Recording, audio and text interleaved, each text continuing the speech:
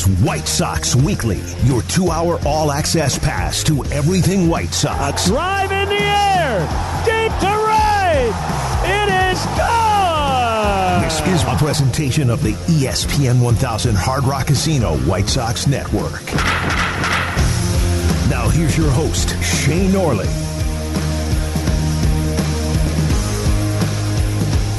Good afternoon and welcome into White Sox Weekly on ESPN 1000, Hard Rock Casino, White Sox Network. Shea Norling sitting in for Connor McKnight today. He's got some work on the TV side. It'll be Len Casper on his own for play-by-play. Coming up, first pitch will be at 3:10. White Sox pregame with me at 2:30. And right now, getting started with White Sox Weekly. It's been an up and down week for the White Sox on this West Coast road trip. 1-3 so far. Dropped 2 in the series in Los Angeles and dropped the first against Seattle last night, 3-2. A comeback win on a Teoscar Hernandez home run in the 7th inning for the Seattle Mariners. And where I kind of want to start today is a bit of news, some housekeeping. The White Sox starting lineup came out a little bit ago, and there's a change at the top of the order. Something I've seen White Sox fans, White Sox Twitter, we love you, White Sox Twitter, talking about a need for something to happen in the top of the order. We know the Sox lineup has struggled to generate runs outside of the long ball, which hasn't been a problem of late. 9 home runs in the last 3 games. They have been pounding the baseball, but they've been struggling to do it when people are on base. They've been struggling to get guys on base, period. It's been a lot of home run or nothing. And at the top of that lineup, we know Tim Anderson has been mired in a bit of a slump. Since May 1st, Tim is hitting Tim's 251 on the season, and since May 1st, Tim's hitting just 238 with a 278 on base percentage, slugging just 263. The analytics, if they mean anything to you, the weighted runs created plus just 51, league average 100. So you'd like to see Tim break out of this. Now, we know Tim is a really good baseball player. The 4 seasons before this, 2019 to 2022, he was hitting 300 in every season. The power numbers seemed like they were on the way up until last year. 10 home runs in the pandemic-shortened 2020 season and 17 home runs in 2021, 2 seasons ago. This season, we know the story. No home runs yet for Tim. The batting average is way down. The on-base percentage is way down. And the White Sox at the top of that lineup need guys who can get on base. Today, we've seen the switch from Pedro Gafford, the manager. It'll be Andrew Benintendi leading things off in left field for the White Sox, and Tim Anderson moving down a slot into the 2-hole.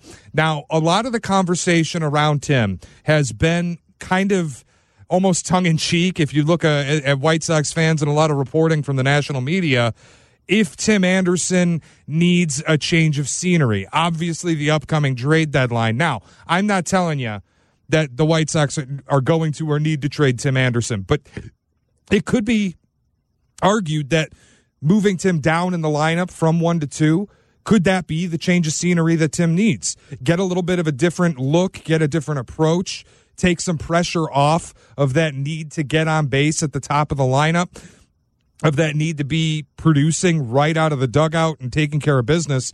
It just hasn't been happening. And you move him down and you get a guy in front of him, Andrew Benintendi, who gets on base, a 330 on base percentage so far this season. If there's anything he does, and got his first home run of the season last night in Seattle. He's been excellent at getting on and being a base runner and kind of setting the table for this White Sox team. I think it's a good idea for the Sox to move Benintendi up into the leadoff spot and slot Anderson down one spot in the lineup, maybe take a little bit of that pressure off and get him sort of that change of scenery in hopes that he can get back to being the really productive baseball player, the really productive shortstop and bat that we saw Tim be when this team was really winning this division in 2021, when they were contending for the playoffs. That's what Tim was so useful at, was the automatic nature of him getting up, going the other way with the baseball, getting on base, extra base hits, the growing power, and all of that has kind of disappeared. He's getting older. He's not old, 30 years old, but we haven't seen it this year. He's looked a little bit like a different hitter. He's looked maybe at times distracted. And I think it's a good idea for Pedro Grifol to make that move, to move Tim down a spot and hopefully take some of the pressure off and see if he can get back into the swing of things. Again, if you want to weigh in, your thoughts, Tim Anderson moving down in the lineup for the first time in a long time. He has been steady Eddie in the leadoff slot for the Chicago White Sox. And today we are seeing that change as Tim Anderson will hit second. 312-332-3776 is the phone number. Phone line's open for you if you want to weigh in as the White Sox prep for Game 2 in Seattle. And Tim Anderson, the story of the day, moving down in the lineup. This Sox lineup, it hypothetically can produce. And we've talked at length about how important it is that this division is as bad as it's been. The White Sox 11 games under 500, most of that coming on the road.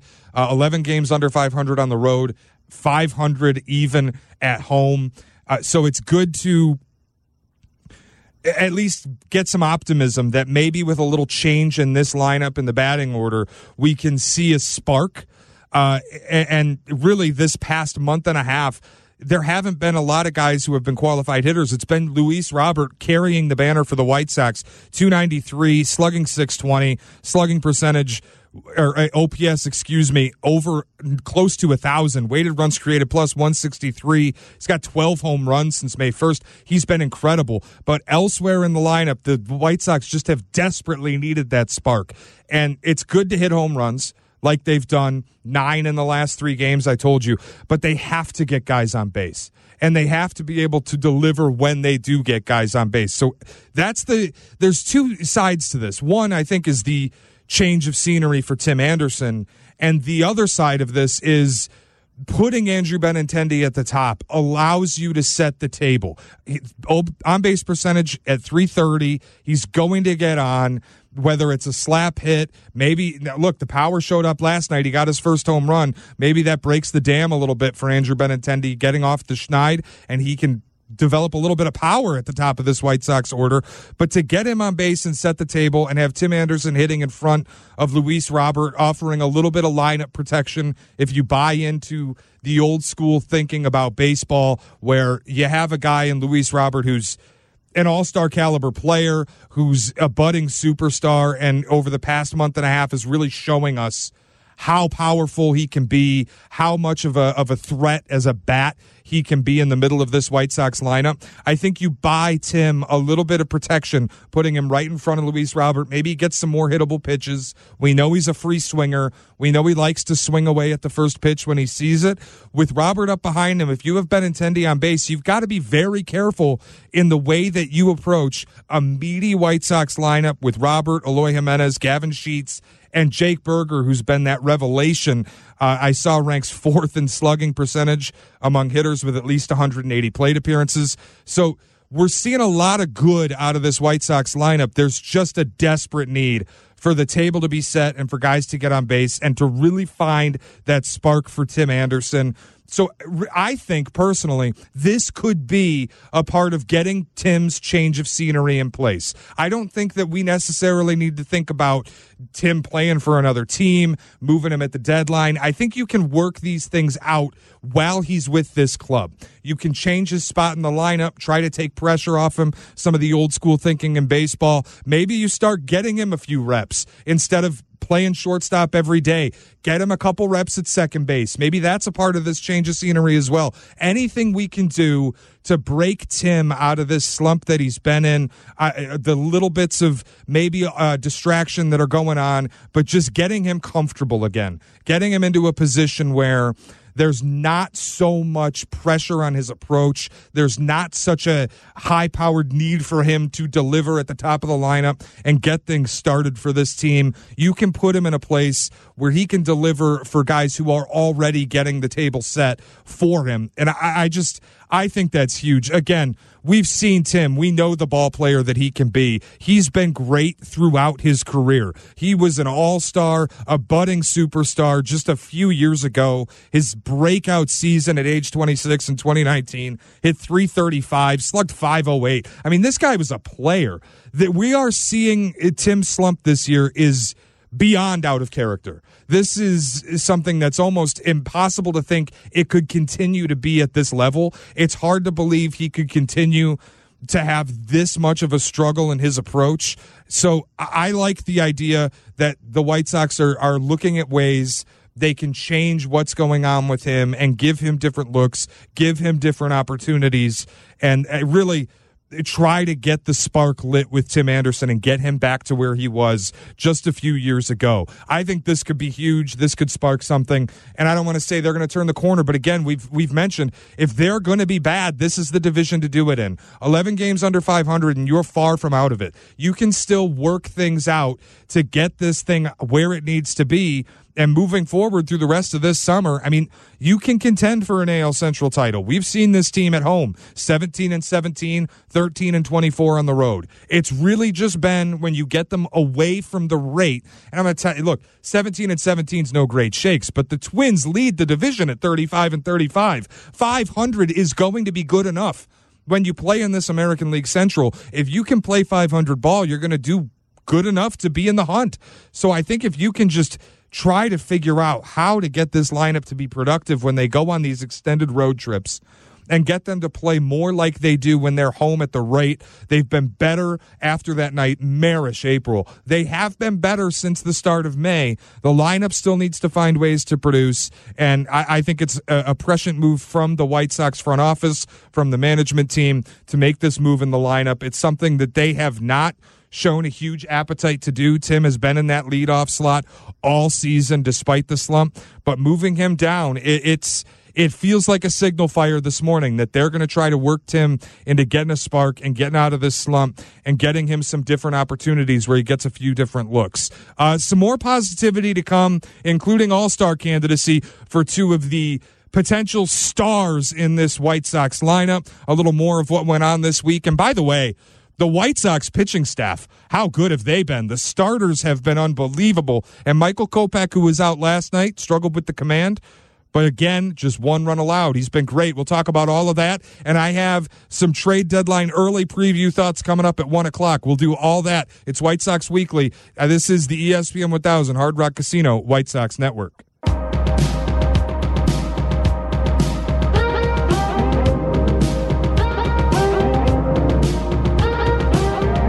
Shea Norling sitting in with you on White Sox Weekly, heading into White Sox pregame at 2:30 with me. And then Len Casper will have the call solo from Seattle. First pitch, 3:10. It'll be Lucas Giolito on the mound for the White Sox. And how good has he been in this season, where a season ago a lot of thought about if Giolito could find his way back to how good he had been in 2020 and 2021. And we are seeing that bounce back year for Lucas. So excited to see him take the hill today in Seattle. 312-332-3776 is the phone number for you if you'd like to weigh in. The news of the day, for the first time in a very long time, Tim Anderson will not be the leadoff hitter for the Chicago White Sox. So a big news there as the White Sox try to find a way to spark this lineup to do something other than hit home runs, which has been a struggle. The home run ball has not been a problem. White Sox 13th in baseball since May 1st in hitting home runs. So they have shown a little bit of power this season. They just haven't shown a great ability to hit the ball in line drives and get on base and be able to do it and deliver with runners in scoring position. Join us on Friday, June 23rd for NASCAR night presented by Xfinity to kick off the first ever NASCAR Chicago street race. Receive a limited edition co-branded cooler sling when you purchase a specially priced ticket. Be sure to stay after the game for a post-game fireworks show. To purchase your ticket package, visit whitesox.com/NASCAR. I told you before the break we would get a little bit of all-star talk about Jake Berger and Luis Roberts. That will have to wait a moment because we are going to hear from White Sox reliever Keynan Middleton, who is having an awesome season so far, an ERA under 2, high-leverage situations that he's been involved in. Keynan Middleton out of that bullpen, which at times has been as good as any bullpen in baseball. There have been multi-week stretches where everybody in the bullpen, from Middleton to Joe Kelly to Aaron Bummer to Garrett Crochet, who is coming back now, have been untouchable. I know Crochet gave up the walk-off hit to Freeman the other night, but let's get Keynan Middleton in now. Keynan Middleton joining us on the line here on White Sox Weekly. Keynan, how you doing? I'm doing good. How are you? I'm doing well, man. So I want to ask, because you've been and through everything a little bit in your career in Major League Baseball. You've been on a few different teams. I know you started in the Angels organization. You've been through the minor leagues. You've had a lot of opportunities, and it feels like this year you've found some sort of change. You found something that's really working for you, and you have been fantastic in leverage situations for this White Sox team out of the bullpen. What have you done with your approach that's been able to get you to this level? I appreciate that. Pretty much just being on the same page with everybody since I signed here in spring training. Me and the pitching coach, Ethan Katz, we have a history of working together. We both were like-minded in the idea of how we were going to attack hitters coming into this season. We both had the same idea. So coming into spring training, I was just locked in from day one, and obviously, there was a little bit of a process trying to learn how to pitch the way I am now, but everything's worked out great, and I think it's solely to do with this coaching staff, and I have had an open line of communication of what it would take to get me back to the top of the game. We executed pretty well so far. Yeah, it's been good to see. Is there something really about this coaching staff, and I know you mentioned your connection with Ethan Katz, but is there something about this team, this development staff, and this coaching staff? Because a year ago with Arizona, things didn't end maybe the way that you would have hoped, but the track for you with this White Sox organization has been quick, starting in AAA Charlotte to start the year. You weren't there long, brought up on April 10th, and you have made every reason to stay up here. Is there something that this team's doing differently with you that's allowed you to hit that gear and stay in it?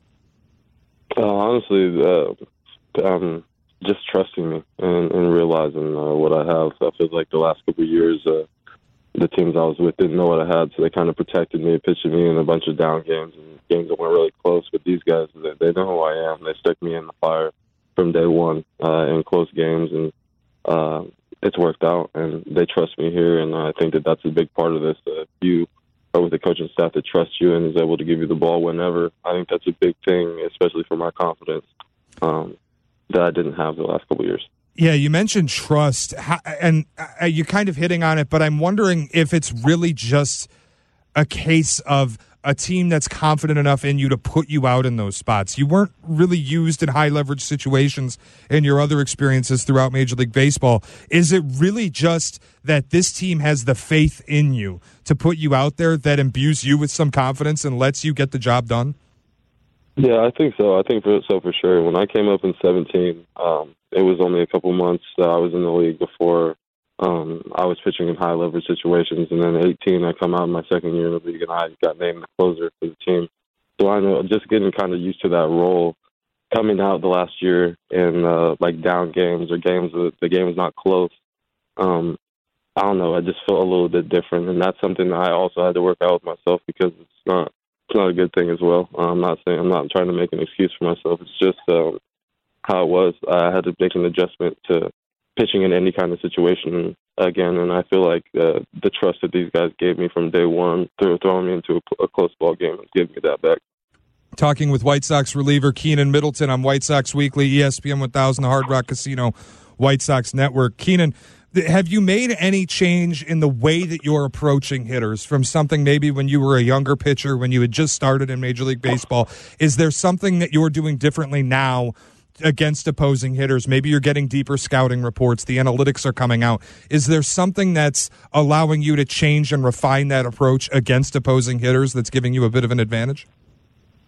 Yeah, one thing that me and Ethan talked about, I think one of the things that we were really on the same page about coming into this season is that I have three pitches and I need to use them all. In the past, I'm only a fastball slider guy, and I threw my changeup, I think, less than 10% of the time. This year, my splits are a little bit different. I'm throwing my changeup over 40% of the time, throwing my fastball, which is making my fastball play a little bit better and then keeps them off my slider as well. So I think that the plan that we are going across right now, obviously there's going to be adjustments in this game. Hitters are going to start to figure stuff out, but for right now, we're in a good spot. I want to get a little bigger picture before we let you go, and thank you again for joining us, Keynan. I've noticed the White Sox record, your team on the road, 13-24 on the road, 17-17 at home. Is that just kind of randomness, or is there something that's causing these kind of road struggles? To be honest with you, I mean, this is a hard game to play, obviously, and then on the road, it's even tougher, you know. But I feel like it's just for us squeezing out games. There's a lot of games that we were really close to at the end of the game, but it's just finishing games right now. I feel for us. I feel like there's just a couple of things that we're really so close to being there, but we're not there yet. And once we get there, I think that will turn around. Well, the good news in those close games, they have you to go to out of the bullpen in those high leverage situations because, man, you've been locked down. It's been great to see. Thanks again for coming on the show today, Keynan, and good luck the rest of the way. Thanks, man. Thanks for having me. That was Keynan Middleton joining us, White Sox reliever here on White Sox Weekly. Good to talk with him and get a little bit of insight in the bounce back that he's had. Again, kind of a different story in his career. If you don't know a lot about it, started out in the Arizona League with the Angels affiliate and was promoted fairly quickly up through the ranks. He made his major league debut in 2017 and struggled a little bit there with the Angels, 5.25 ERA in that shortened 2020 pandemic season, bounced around a little bit, went to Seattle, spent some time with the Arizona Diamondbacks, didn't get a whole lot of opportunities, but here, and he was just telling us the faith that this pitching coach staff has in him and the trust that the manager Pedro Grifol and this front office have in Keynan Middleton to be able to go out there in these high leverage situations and deliver. That's fascinating to me. That I think as an athlete you would always think I'm capable of taking these situations on and locking it down. That's the way you have to think. And I think it's really fascinating and kind of encouraging when you hear a guy like Keynan Middleton say how much of his success has come out of being in a place, being with a coaching staff, and being on a team where they really have that faith in him to go out in some bigger moments, to go out in these high leverage situations in the 7th, 8th, 9th innings of close 1 or 2 run ball games where you need outs, and they believe that he can give them to you.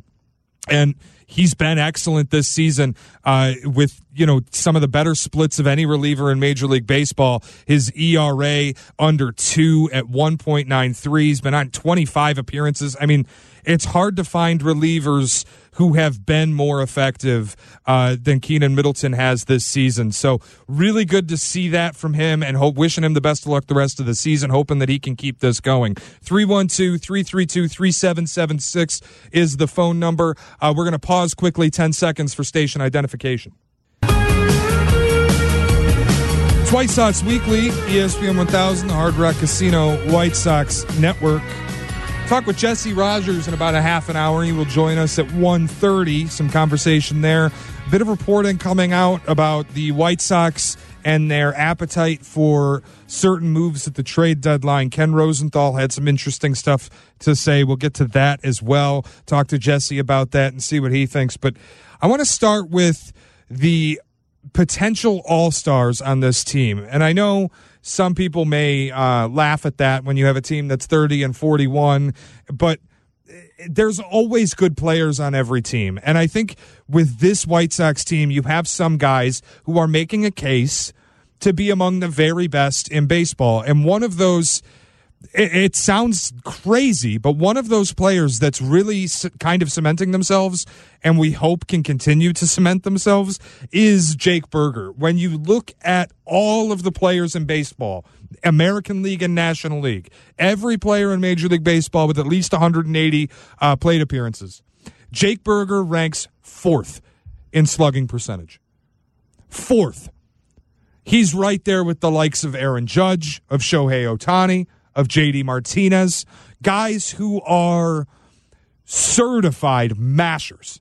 And Jake Burger is right there with them. I heard yesterday, sometime last night, he's currently pulling 10th in American League designated hitter voting for the All-Star game.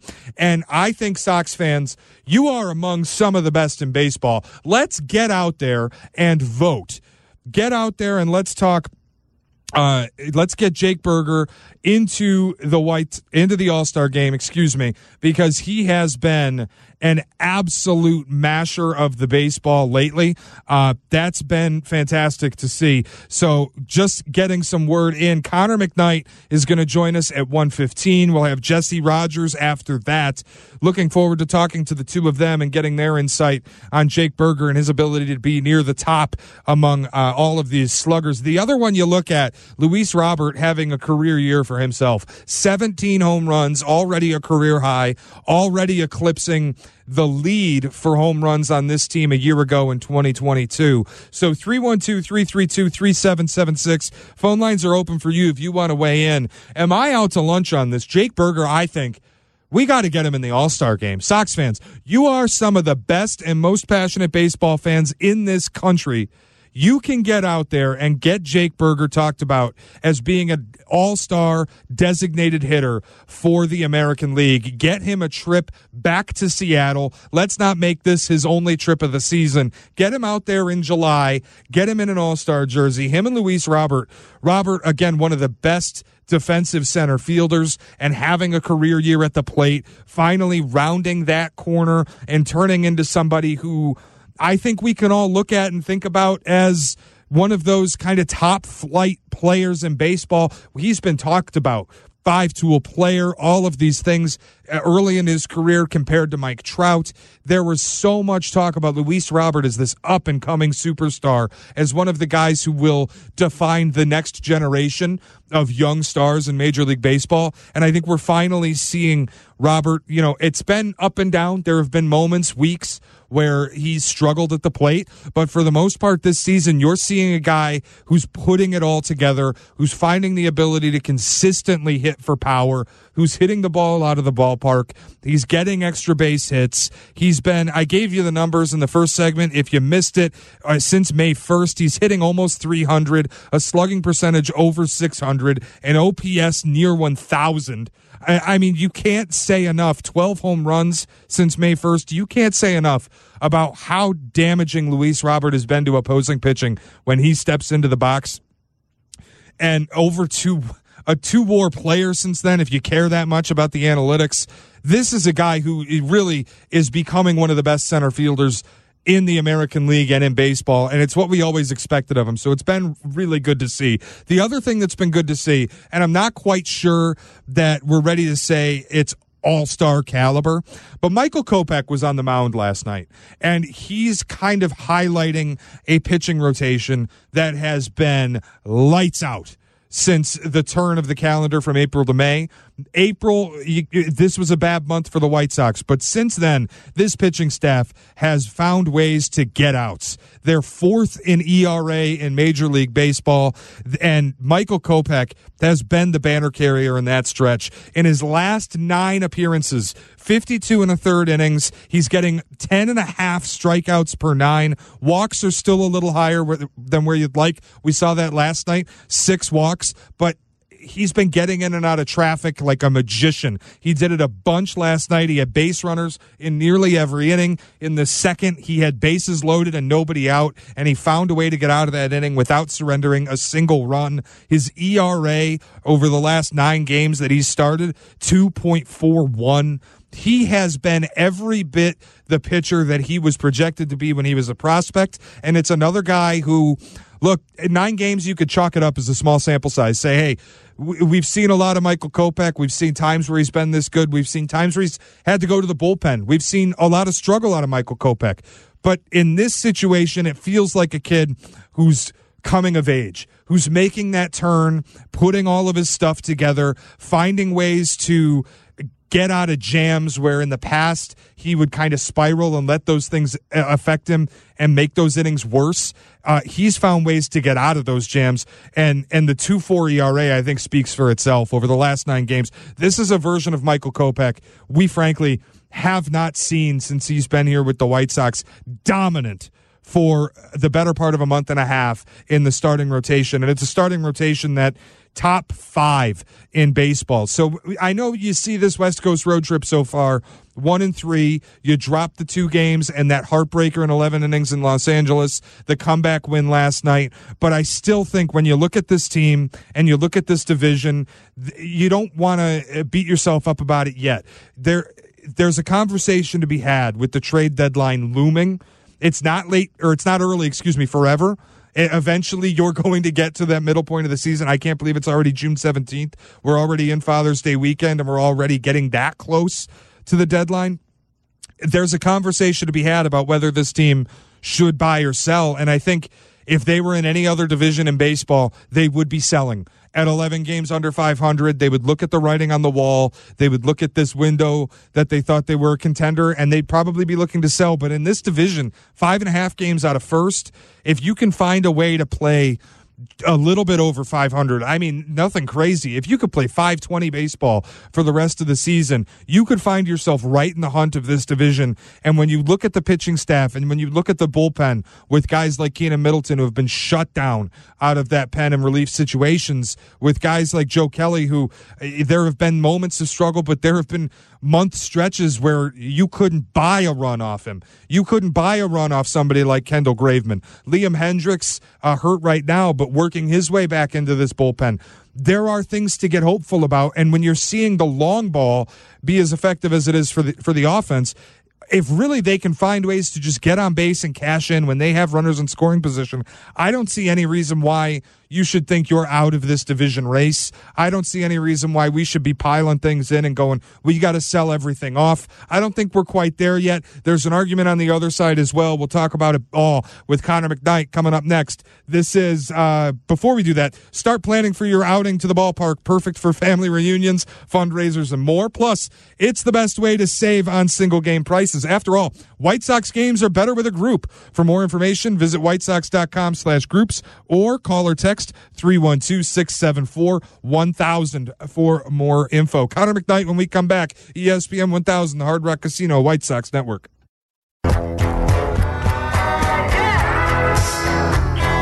Continuing on, White Sox Weekly on ESPN 1000, the Hard Rock Casino White Sox Network. Shea Norling sitting in with you till pregame, which I will have at 2:30. And then it'll be Len Casper working solo today on the call at 3:10, the first pitch. Right now, Connor McKnight joins us.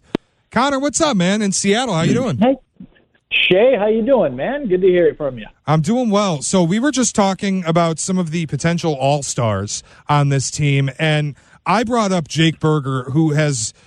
he's not a qualified hitter. He's not qualified for awards as it stands, but if he stays in the lineup every day, he might be. And right now he ranks 4th in all of baseball in slugging. He's up there with Judge, with Ohtani, with JD Martinez, with guys who we know have been around and are mashers. Is this something that, do you think Jake Berger can just stay up there in the stratosphere with some of these sluggers?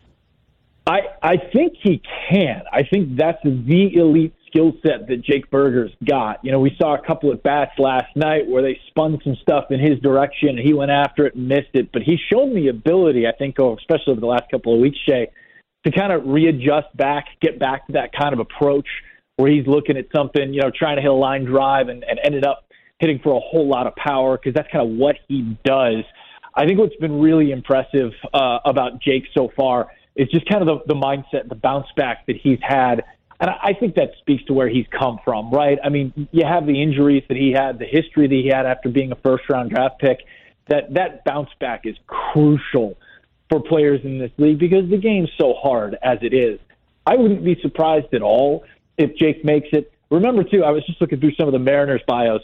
Ty France, who plays first base for the M's and is a pretty good one, he made the All-Star team last year, but he filled in for Mike Trout after Trout pulled out of the All-Star game, I think with a calf injury, right? So guys make it like that. And we also have a history over the last couple of years, maybe the last 5-8 years, something like that, of guys who aren't necessarily all-stars going to hit in the home run derby, which would be a really fun thing to see and a pretty decent, I don't know if you call it a consolation prize because it's pretty cool, but I wouldn't be surprised at all if Jake Berger's got a couple of mashed here in Seattle over the All-Star break. 16 home runs on the season. He's got one of the most fun slugger swings that I think you'll see. When he's in the box, he just looks like a guy who hits nukes. You know, like when you see one of your buddies pull up to like a sub at a beer league softball game and gets out of the car, and you're like, that guy pounds the baseball. You can just see it when Jake Berger gets in the box. He's one of those guys.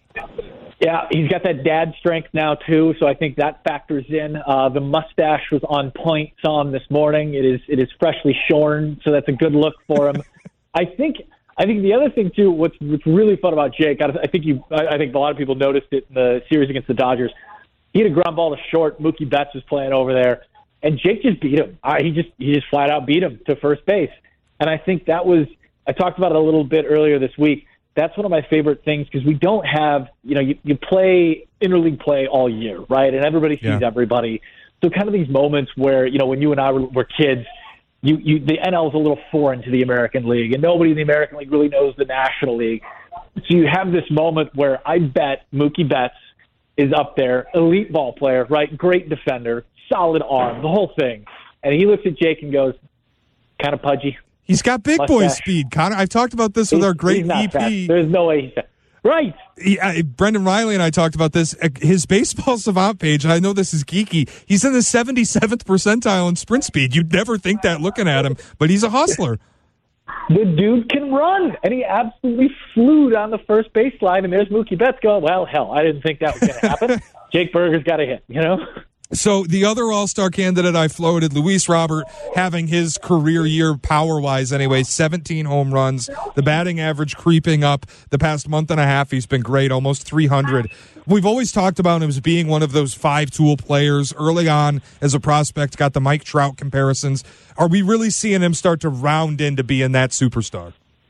Yeah, I think he's getting there. Obviously there are some improvements that can be made in his game, right? Like every slugger in this sport, the slider can perplex at times, and that's because the stuff at this level is so good. So I think, refining that and maybe being a little bit better of an on-base type of guy could help this lineup overall, will obviously help his game overall. But what he has been able to do since that prolonged slump right before he got benched in that miscommunication conversation toward the end of May, is he's been able to keep the slumps shorter, right? Yeah. I mean, it's not like there's a 3-week slump in Luis Roberts' game anymore. He had the one, and I think learning how to fix what ails you is crucial because tomorrow's game's coming for you regardless of whether you're ready or not. So you might as well fix what you're hurting. I think with Robert as well, what's been really impressive is that the defense for him has been elite. Like Kevin Kiermaier, he's been amazing level defense. Yeah, even when he hasn't been hitting. And, that's big for this team, too. It's not a great defensive ball club, but I think it is better than a lot of metrics kind of say it is, probably towards the bottom of the third still. So you need that elite defender in center field, and Robert's given them that. And as much as the conversation around this team is, try and get back to 500, tread water through a difficult June, all that kind of thing. In order to do that, you need Luis Robert Jr. doing what he's doing in center field. Yeah, Connor, I want to talk about this too. One of those national stories that came out that you and I were texting about a little bit earlier in the week. Story from The Athletic. MLB intends to curb team spending on tech. Staffing limits also discussed, officials say. Basically what I'm gathering from this is if it's an area in baseball operations that is not a player's salary, they're going to try to cut down how much you can spend on it. Yeah, I saw this story too, and we'll see if Major League Baseball gets their way on this. I think, here's a little history lesson. In 1899, Tsar Nicholas of Russia was, and the whole world were kind of approaching a damn fool idea in the Balkans, right? That's how we got World War I started. And what Nicholas wanted to do, knowing that he had a giant country filled with people, an army ready to roll, but he had a whole bunch of technology that was behind the times, right? What he didn't have was the weapons he needed to fight said coming war. So he proposed at the Hague Conference in 99 an armistice, a stoppage, a bunch of rules that insisted that these new technological devices, these modern marvels, weren't allowed on the battlefield.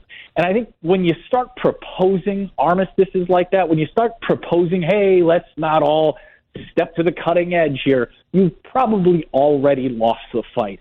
I don't like this at all. I think when you talk to the eggheads, the propeller heads, the nerds in this game who matter so much Prop now, heads, huh? and who a lot of people admire, right? A lot of people admire, and they should. And then you say, oh, by the way, this stuff that you've been doing, it's making this game too difficult for other teams to compete. I think that's nonsense.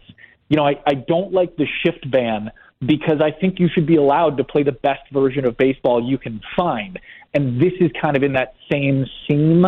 I'm not a fan of this. I don't like this about the sport, and I don't know that anyone's going to be able to stop the rules changes if they do happen. I want to talk about that with you, what you just mentioned about the shift ban, because you are speaking to my soul, and I think you're the first person that I've talked to maybe in a year that agrees with me that the shift ban wasn't good. Something I've always believed in sports is when you look at like the NBA, and the three-point line was a huge change, but it changed the game kind of on its own. People didn't immediately start jacking 10 threes when the three-point line came into place. That developed over time as the analytics let people figure that out. I thought the shift was sort of the same deal, where it's a thing that starts happening, and you have to let the teams and the players evolve on their own. You can't force them to go back in time to what baseball was and take certain things away. And I know people have liked a lot of the results, but I like to allow the game to develop and evolve at its own pace. I think we were robbed of that a little bit when they banned the shift. I agree with you. I know Darren Jackson agrees with you as well. He's not a proponent of the shift ban. And I'll tell you what, look around league batting averages and whatnot. They're not up, not really. The kinds of hits that we see go through the infield have changed a little bit. But overall, I don't think that the shift ban is doing what we were all told the shift ban was going to do. It has changed the aesthetic a little bit, and that's nice. But at the end of the day, Shea, the reason that shift bans needed to come into play from MLB's perspective is because guys throw 104 with run and sink. And we're never going to change the distance of the mound to home plate. I think we're past that. Yeah. Velocity is the issue in this game. It's why guys don't hit. It's why they strike out. So instead of changing the velocity, right? I mean, we used to not be able to bend our elbow when we threw to home plate, right? Back when Tsar Nicholas was proposing some nonsense, right? That we used to not be able to do that, and now you can, and that's fundamentally changed the game. It may be that pitchers are always going to be ahead of hitters in this regard because they initiate the action. However, the shift ban, I don't think, has been the thing that's changed this game so much in the last calendar year. It also feels a little half-hearted. Every time I'm watching a game, these guys are cheating over the line as soon as the pitch gets thrown. They're like right up, towing it pre-pitch. It feels like the shift is still there. It's just been delayed a little bit, if that makes sense. On the topic of pitch velocities, may also be resulting in pitcher injuries, but that might be a longer conversation for another day. Yeah, it's possible. I've not yet seen anybody who's smart enough to do the numbers say that, yes, this is definite, this is a thing. But we are starting to get some of those studies, some of those reports out, and I think it is going to have to be something to watch for here over the next, call it 2-3 years, something like that. Connor, appreciate you coming on. Have a good call today. And for my money, Connor McKnight, the only baseball voice in the country that could give you a Tsar Nicholas 1899 metaphor with regards to front office spending. We'll see if Benetti matches on the national broadcast today. Bring the heat with him, huh? Sounds good, man. All right, have a great day, Connor. Appreciate you coming on. That was Connor McKnight, your typical White Sox Weekly host. He's on the TV side today. Shea Norling sitting in with you through White Sox pregame.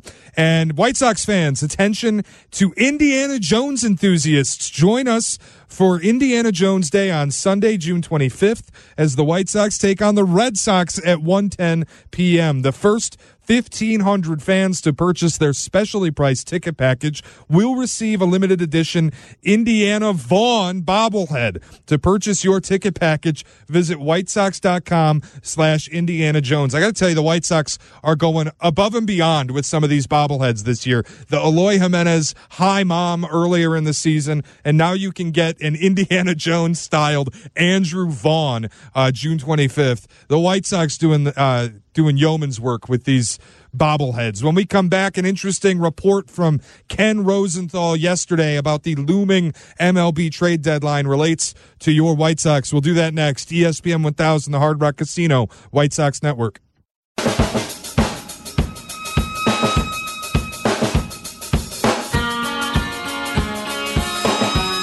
White Sox Weekly on ESPN 1000, the Hard Rock Casino, White Sox Network. Shea Norling sitting in with you today through pregame, 2:30 pregame today. White Sox at Mariners, game 2 of that series. The White Sox fell in the first game, 3-2 last night. A home run from Teoscar Hernandez of the M's put them over the top in the 7th inning. Another good effort from Michael Kopech, just 1 run allowed. Some command issues, but worked through traffic, worked through the 6 walks, able to get through that game 4 1/3 innings with just the 1 run allowed. So some good work still from the pitching staff. That's been a pretty consistent thing this season.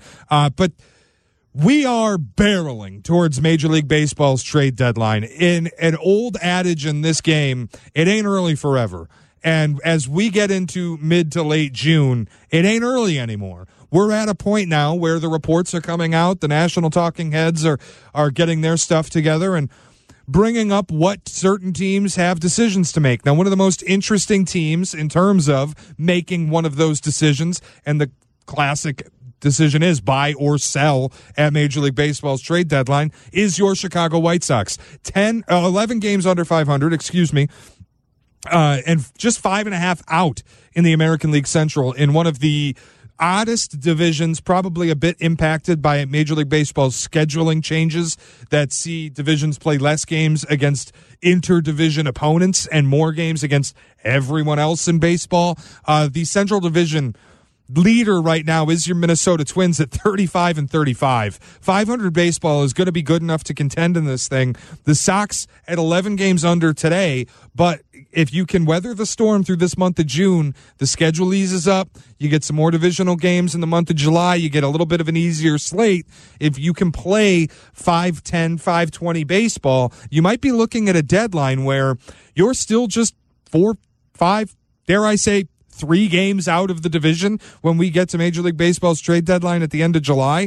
There are decisions that have to be made. Now, Ken Rosenthal, who is one of the most visible and accurate MLB insiders that there is, has an interesting report relating to the White Sox. He says the White Sox 5.5 out in the AL Central, but 11 games under 500, telling prospective trade partners that at least at this point, they might only be willing to trade players under expiring contracts and not those with greater control. So the potential rentals include right-handers Lucas Giolito and Mike Clevenger, catcher Yasmani Grandal, second baseman Elvis Andrus, a couple relievers. So the point of this conversation is this.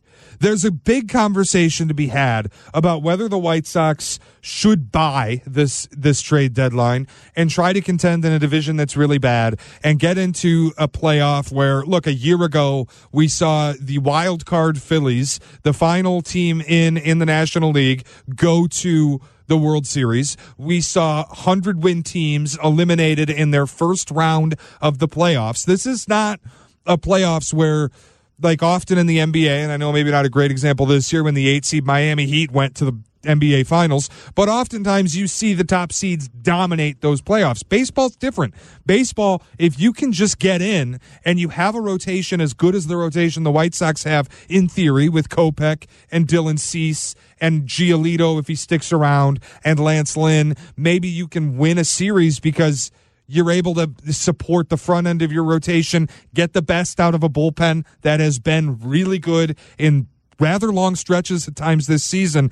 That's where you hang on to things and say, look, we're going to buy. Because when we look on paper, we have a lineup that historically is filled with talent. And some of these guys, Tim Anderson, slumping this season. But this is a lineup that has been really good with players who have displayed a propensity to hit the hell out of the baseball. Tim Anderson is one of those guys who he's been down this season, but in the past, he's shown he can really hit the ball.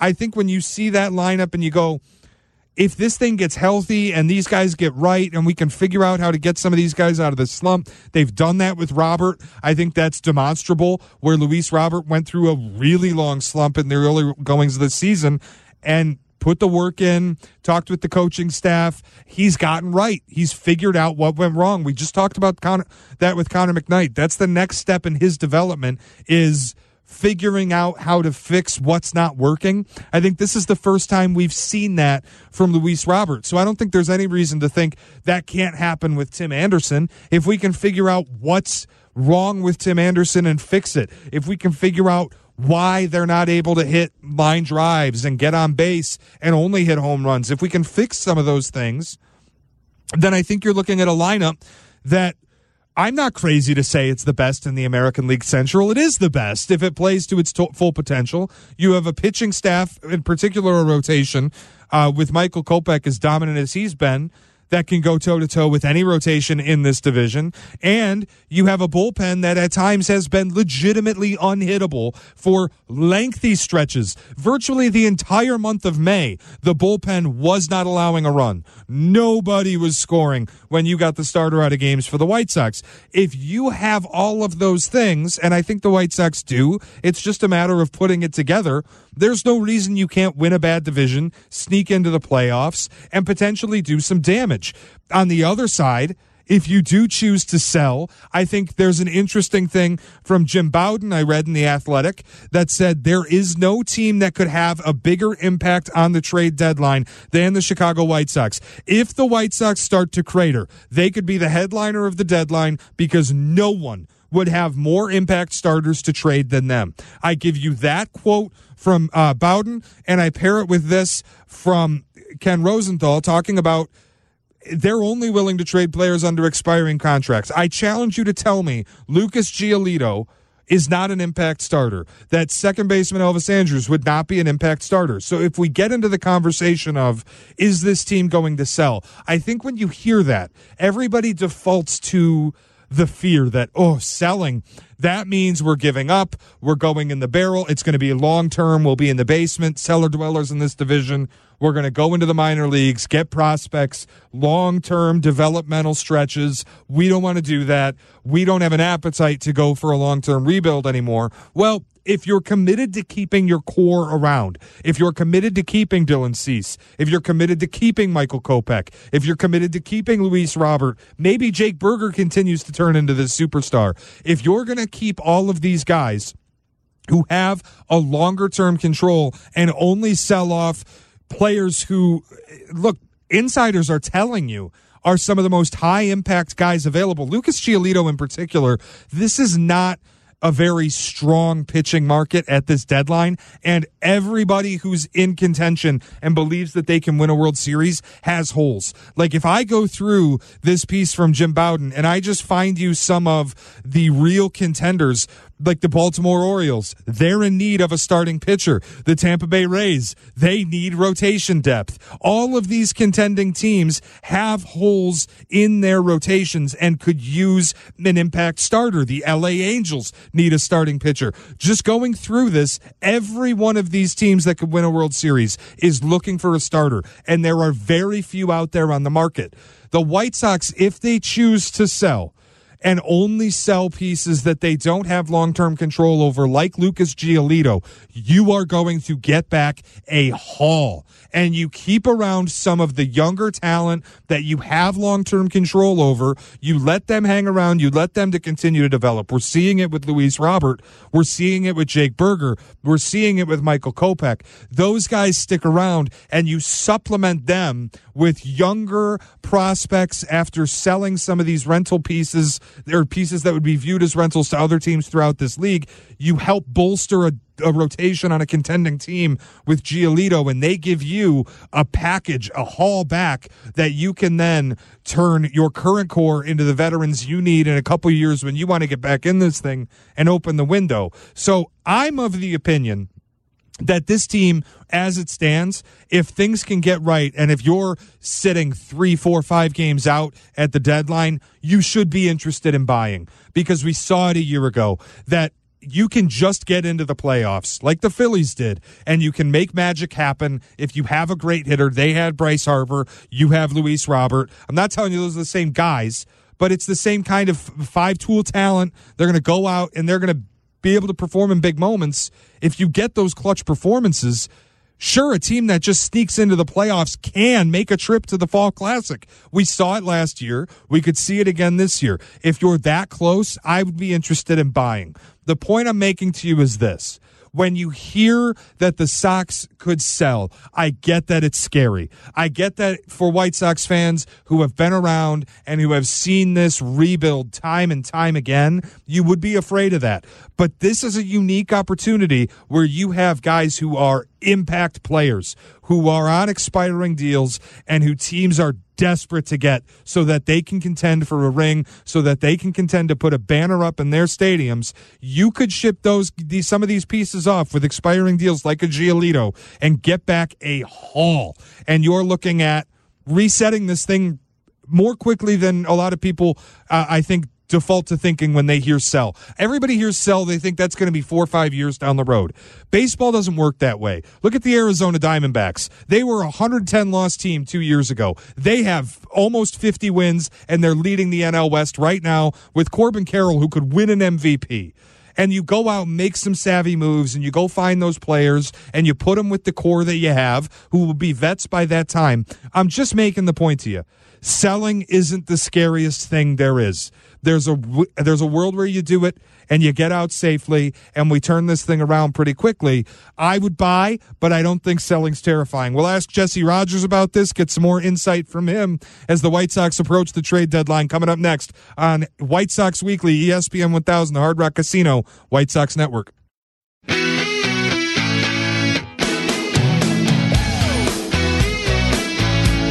White Sox Weekly on ESPN 1000, the Hard Rock Casino, White Sox Network. Shea Norling sitting in with you. Sox fans get to the ballpark early on Sunday, June 25th for Family Sundays, presented by Coca-Cola. And don't miss pregame kids autograph sessions. The first 125 kids to enter at Gate 5 will be escorted to a special area where they will receive autographs from some of their favorite White Sox players. How cool is that? Learn more at whitesox.com/Sunday. Right now, Jesse Rogers joining us. Jesse, I was just talking about this Ken Rosenthal report that the White Sox are reaching out to teams. They could be interested in selling some of the potential rentals, and only the potential rentals, not giving up any big pieces. That would be guys like Lucas Giolito, Mike Clevenger, Yasmani Grandal, Elvis Andrews. I want to focus on Giolito. He's been a little bit resurgent. And when I look around this league, there's a lot of teams, the Braves, the Rays, the Orioles, in contention to do damage in the postseason that need rotation help. What kind of a haul could you realistically fetch if Giolito's on the move as a rental? Yeah, I don't think it's as big as you might think because it is a 2-month rental. He's not top tier. He's like second tier, right? You definitely get a good prospect. Let's start with at least one good prospect, AAA, AA, maybe 2. You don't get 4 or 5, nothing like that. Because remember, Shea, there is some competition out there. I was listening to your last segment, and yeah, there's not a dozen good starting pitchers available. But look, Shane Bieber might be available. The Cardinals pitchers like Jordan Montgomery might be available. We don't know what the Chicago Cubs are going to do, but there could be 1 or 2 available there. There will be pitchers available that are equal to or maybe even a little bit better than Lucas Giolito. But look, if you get a young AAA starter that is less than a year away from making it to the majors, that's a good start. If you get 2 guys, maybe a AAA and a AA, and they're both, pretty good prospects, that's also pretty good. You don't get 4 or 5. So let's be realistic about this, unless he's the only one. And he won't be the only one. There are other guys available. So you do what you do. You make the best of it you can in a losing situation, a guy that's going to walk. Someone else gets 2 months of him, and you get 6 years of a AAA prospect. I think you hope for 1 or 2 good prospects out of a deal like that, to be honest. You mentioned Shane Bieber and the Guardians. They are kind of in the same predicament as the White Sox, where things aren't going as well as they would have hoped this season, but They're in this awful AL Central, this very winnable division. I think the Guardians 5 or 6 games under 500 this morning, but right in the thick of it, 2 or 3 games out of first place. The White Sox 11 games under 500, but just 5.5 out of first. I made the argument that you could actually buy at the deadline if you're still just 3, 4, 5 out, and it might not take a lot with the Twins leading the division at 500. Is there a world where you see the White Sox becoming buyers at the deadline? Not really. Now, this is an interesting front office. There's not many front offices that have been together as long as Rick Hahn and Kenny Williams, and you have to sort of input that into your thinking as well. My feeling is they don't have much of an appetite to sell, right? They put this team together. If they thought this was their last hurrah, if their jobs were on the line, which in this organization I'm not sure that they are, maybe they would try to convince Jerry to buy a little bit and just make that one last push with this group. But they'd have to buy a starting pitcher, to be honest. That's where they would have to buy it. Shane. They need Shane Bieber. They need another sort of top tier kind of guy in the starting rotation. I'm not sure where else you'd really buy, to be honest.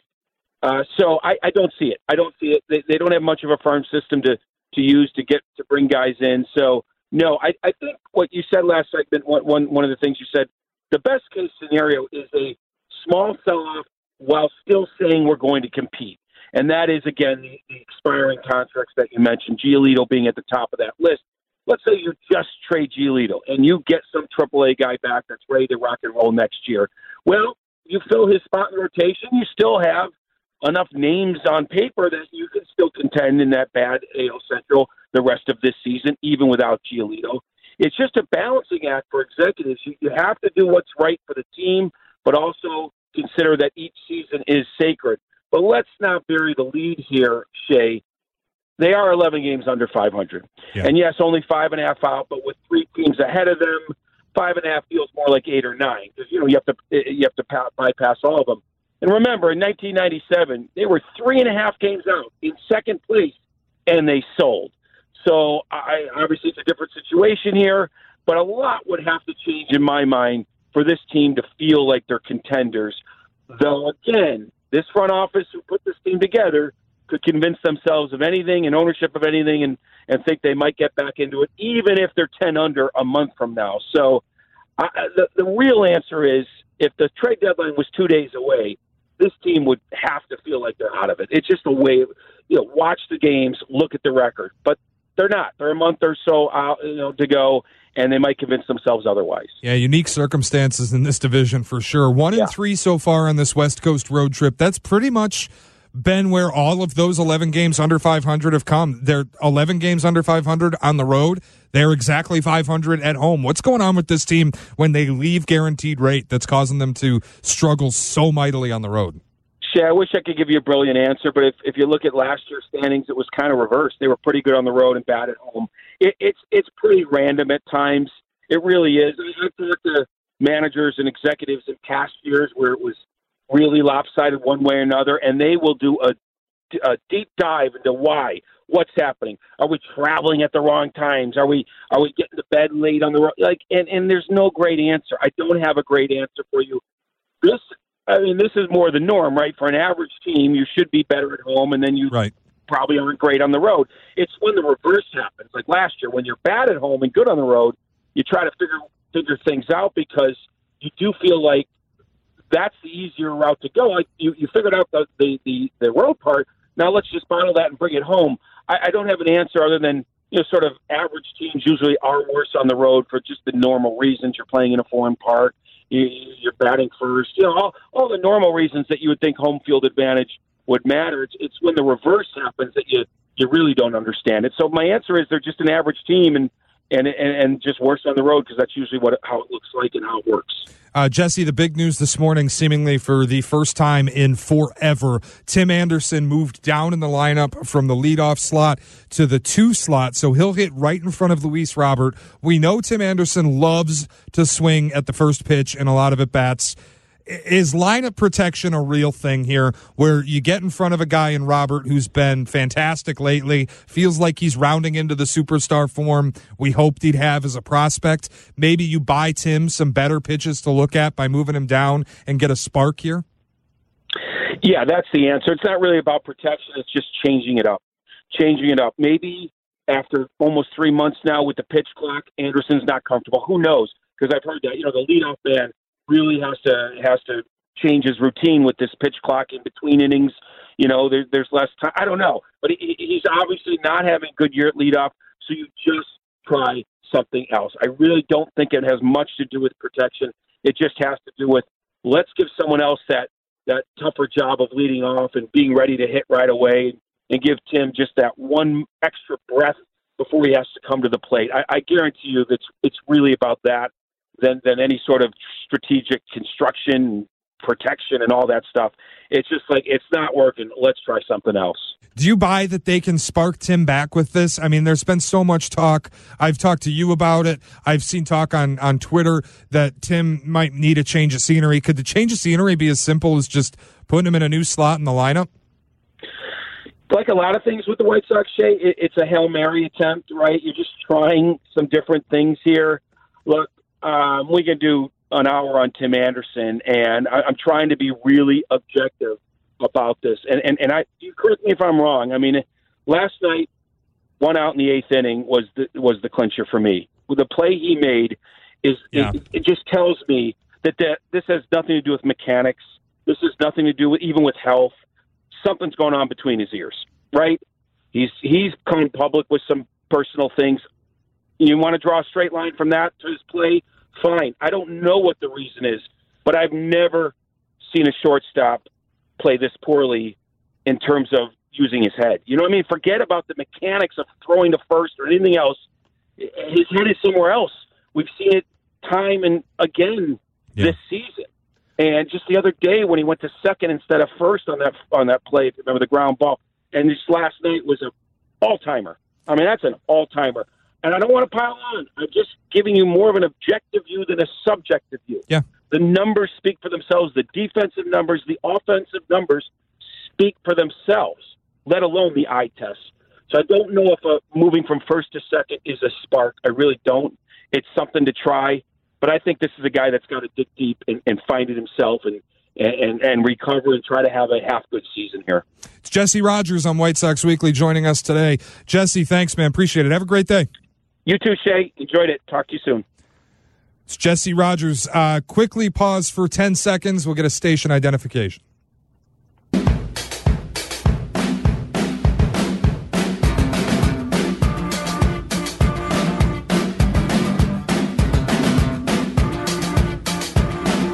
It's White Sox Weekly on ESPN 1000, the Hard Rock Casino White Sox Network. White Sox 10-game ticket plan gives you the ultimate flexibility. Pick games based on your schedule and your budget. Don't miss any of the action this summer. For more information, visit whitesox.com/ticket plans or call 312-674-1000. White Sox Week with Shea Norling right now, taking you up to White Sox pregame. I'll be in with you 2:30 on the pregame show. Into first pitch at 3:10, Len Casper solo on the call today, and an interesting move in the White Sox lineup this morning as Tim Anderson, who has, for as long as it feels like any of us can remember, been the leadoff man for the Chicago White Sox, is moved down in the lineup. He will hit second. The full lineup here: Andrew Benintendi leading off and playing left field. Tim Anderson, the shortstop, will hit second. Luis Robert Jr. will hit third. The designated hitter, Eloy Jimenez, hitting fourth. Gavin Sheets behind him in the 5-hole. It'll be Andrew Vaughn hitting sixth and playing first. Jake Berger will hit seventh and play third base. Elvis Andrews will hit eighth and play second. And rounding out the order, the 9-hitter and catcher, Sebi Zavala. Lucas Giolito on the hill for the White Sox. Again, first pitch at 3:10. Len Casper will have the call, flying solo today. I want to talk a little bit about this Tim Anderson move. We talked with Jesse Rogers a segment ago, and he mentioned that this is kind of the Hail Mary. The things haven't gone well for Tim this season. It's not a secret, but we've seen him be a great hitter throughout his career in Major League Baseball. Since coming up, he had that breakout season in 2019, hit .335, slugged .508, 18 homers in a full season. The shortened pandemic year, he hit 10 home runs, looked like he was turning into a true superstar, was great again in 2021, the 90-plus win season. White Sox won the division, made the playoffs. Everything was looking up for the Sox shortstop. This year, it's been a bit of a different story, and obviously there have been certain distractions, but things just have not worked for Tim, hitting just .250, on-base percentage under .290, a slugging percentage under .300. It just hasn't been a good campaign. Jesse brought up an interesting point. The pitch clock has forced hitters, especially in the leadoff role, to adjust their approach so much. It used to be kind of free and easy. You get out there as the leadoff hitter, you get your time, get set, get that extra breath. Tim's sort of been taken away from having that. This pitch clock forces the pace to jump so much. It's so much quicker. And maybe that's been a bit of a factor in why Tim has struggled so much at the plate. I think if you're an old school baseball person, you start to look at this and, hey, Luis Robert has been as good as anybody this season when you think about a hitter, and especially lately, since May 1st, the numbers on Robert, who will hit behind Tim today, he's hitting .293, slugging .620, and OPS close to 1,000. Weighted runs created plus, if you care about the analytics. I know a lot of you don't, but it means something when you're at 163 and league average is 100. Luis Robert has been one of the best hitters in the American League. Maybe you buy Tim a little bit of lineup protection. I've always believed that's a real thing. I don't know if it's a part of the White Sox strategy in moving Tim into the 2-hole, but with the threat looming of Luis Robert, who has pounded the ball lately. He was one of the best hitters in all of baseball in the month of May. A short slump, but he's gotten right. He's been able to be really effective. Last night wore a golden sombrero, 4 strikeouts, but overall, since May 1st, he has been one of the best hitters in the American League. He's been one of the best fielders in the American League, a true potential superstar in the middle of the White Sox order. And I think by putting Tim Anderson right there in front of Robert, maybe you buy him better pitches to swing at. We know he's a free swinger. His whole career, he's loved to jump in and take a cut at that first pitch, try to attack the pitcher early. That's the way Tim profiles as a hitter. Maybe you buy him some meatier pitches, get something over the plate. You can't afford to put multiple guys on base, especially with Andrew Benintendi, who gets on base, setting the table from that leadoff spot. You might buy a little bit of success if you get danger early with Benintendi getting on, Tim behind him, and then actual real threats with Robert, Aloy, Berger, Vaughn, Sheets in that middle of the order. All of a sudden, you're looking at a lineup that can become pretty dangerous. And that's what I think the hope is for the White Sox, that you get a little bit of manufactured change of scenery by getting Tim out of the 1-hole and into the 2 slot, change his approach. Jesse mentioned, we talked to him, Jesse Rogers mentioned, buy him an extra breath, buy him an opportunity to settle in before he gets into the box, get him used to the pitch clock, get him a little more comfortable in his approaches, and the line of protection, which I believe is a real thing. Maybe he gets some better pitches to hit, gets something meatier that he can look at. So that's really important to me. And we have something now we want to play for you. White Sox manager Pedro Grifol talked about Tim Anderson and this move in the lineup. Take a listen to this. I think it helps our club. I think that Benny's got a high on base. I think TA uses that side of the field really, really well.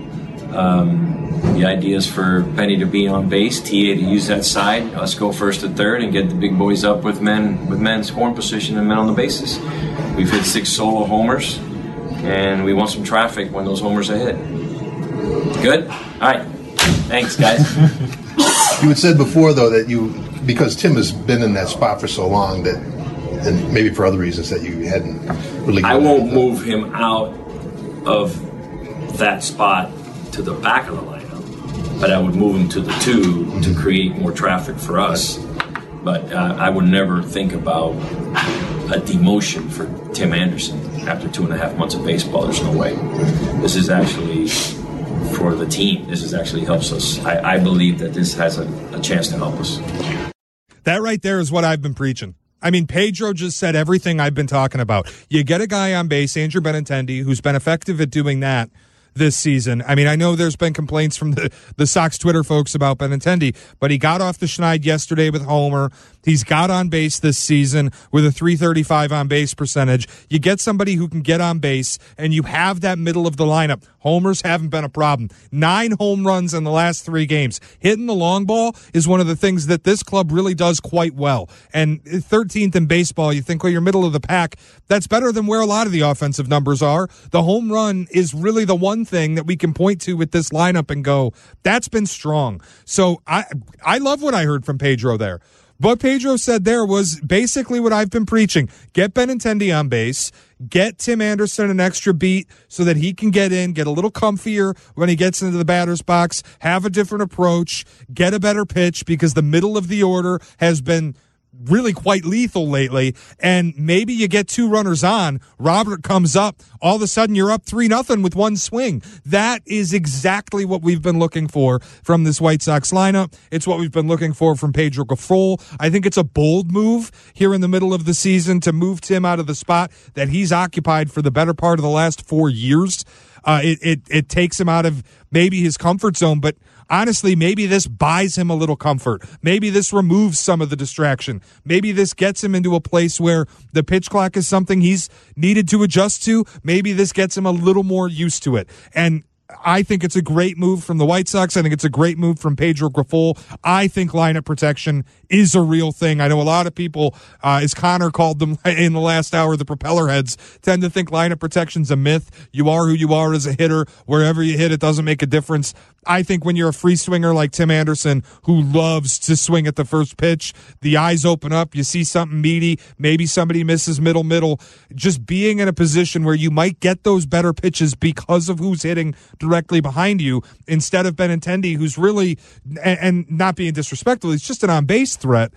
That is more a traditionally constructed lineup. You put Benintendi at the top, let him set the table, let Tim advance him, and then your power hitters, the meat of your order, your Luis Roberts, your Aloys, your Jake Burgers, your Andrew Vaughns, your Gavin Sheets, those guys have been delivering. We saw multiple back-to-back home runs just 2 nights ago. We saw the solo shots last night. If you can get guys on base in front of these sluggers, that's where this lineup suddenly becomes one of the more dangerous in this division, certainly, but maybe in the American League. And you start to see a little bit more of what this team looked like 2 years ago in 2021 when they were able to win over 90 games and they were able to win the American League Central. That's what we're all looking for. That's what we're all hoping for. I loved the answer from Pedro. I love this move by the White Sox. I think it's bold. I think it's a big decision. It's something they haven't shown an appetite to do, but they are now, and I love it from this team, and I'm hoping that it pays some dividends. On the other side, some stuff to clean up. We've got a little update on some news from around the league regarding the Oakland Athletics. We've got some stuff about these power hitters for the White Sox and a recent power surge, and Michael Kopech had some things that I think you'd like to hear as well. We'll do all of that next. ESPN 1000, the Hard Rock Casino White Sox Network. It's White Sox Weekly.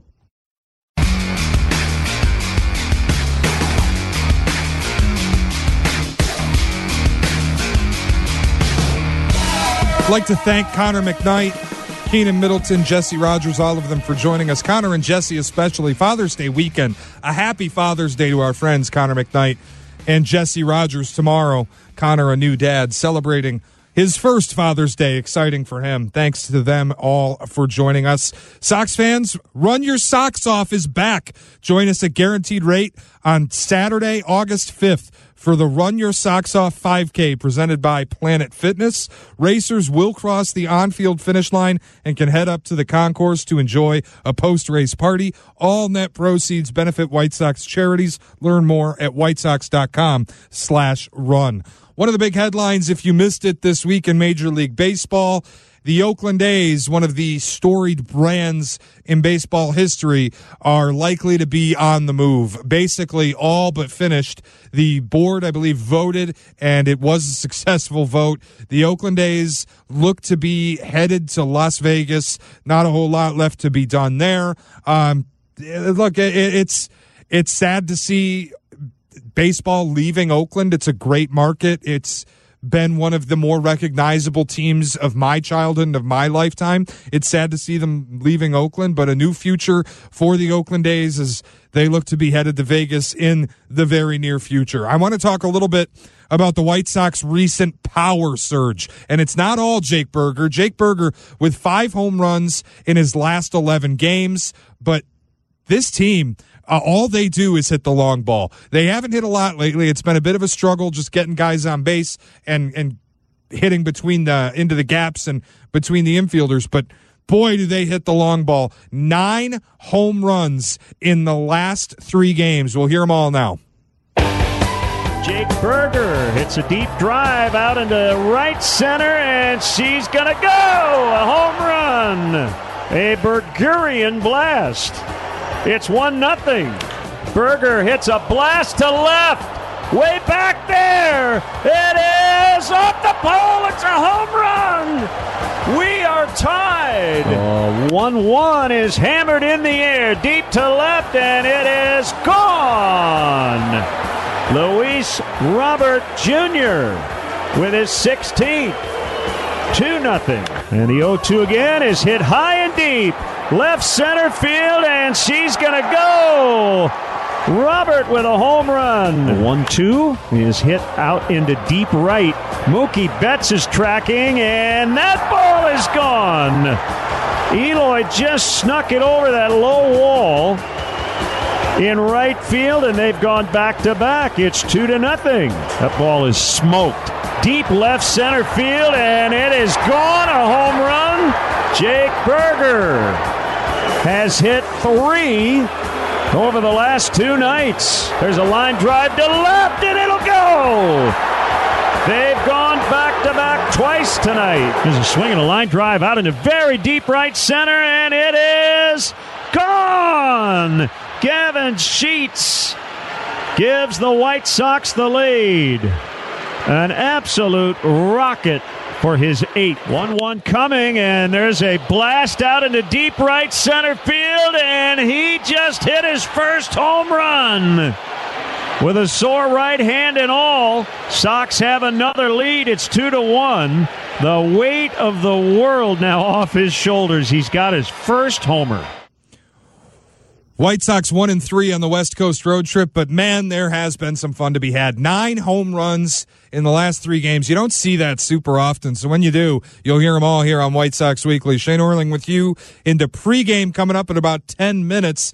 Len Casper will have the solo call, White Sox at Mariners. Lucas Giolito on the hill for the Sox. First pitch coming your way at 3:10. Right now, this is Father's Day weekend, and Father's Day in baseball, for me in particular, it was my initial link into the sport. My dad loved it growing up. He made sure I loved it. When I came up, we'd go to games all the time, sit out in the outfield, and I was too young to understand what was going on, so he'd hand me highlights for kids and different kinds of magazines so that I could find my own entertainment. And sure enough, as I got older, highlights for kids turned into a scorebook, and me keeping score throughout the baseball game, being really locked in. Father's Day in baseball for me is special, spending time with my dad. And Sox pitcher Michael Kopech talked a little bit about what his life and what it means to him to be a father. Now that I have children, there's a lot more focus on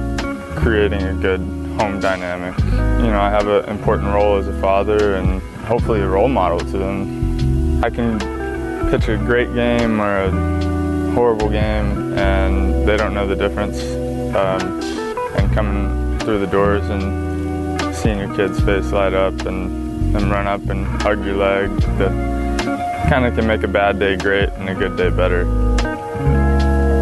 It makes me a little bit more motivated to have success for them. So it makes it a lot less pressure and a lot more fun. It's cool to see the personal side of a Major League Baseball player, especially one who's been as successful as Michael Kopech. It's interesting there talking about his kids don't know the difference if he has a great start or an awful start. Well, lately, it's been all great starts, and he's not alone. This is a Sox rotation and pitching staff that ranks among the top 5 in ERA this year. They have been excellent. I know you look at some of the numbers and you see some inflated ERAs with some of the pitchers, but for the most part, this staff with the resurgent Lucas Giolito and a dominant Michael Kopech of late, and you can't say enough about Kopech. Last night, got himself in bits of trouble, struggled with the command a little bit, the 6 walks, but boy, if his kids are motivating him to do well, they're doing a good job of it. In his last 9 starts, 52 1/3 innings, over 10.5 strikeouts per 9. The walks I mentioned are still a little high, but his ERA just 2.41. So a happy Father's Day to Michael Kopech. And listen, the kids won't need to tell the difference between a horrible and a good start because it's been all good starts for Kopech lately. He took the no decision last night, pitched just 4 1/3. The pitch count got a little out of control, and the walks got away from him, but still limiting the Mariners lineup to just 1 run in his start. He was excellent. He's been excellent. That's been great to see. 312-332-3776. Few minutes left before we have to go to pregame. If you want to talk about your life in baseball, Father's Day and the connection. For me, I mentioned this is how I got into the game, and I think it's an entry point for a lot of us in sports, is coming up with our dads and coming up with, they bleed their fandom into us. We have parents who have lived and died for decades with these teams, who have been fans for their entire lives, and they pass that on to us as kids. My dad got me into the game, got me playing Little League, took me to tons of games as a kid. I mentioned sitting in that outfield, taking score in a summer heat, getting a hot dog, getting a soft drink, whatever it was.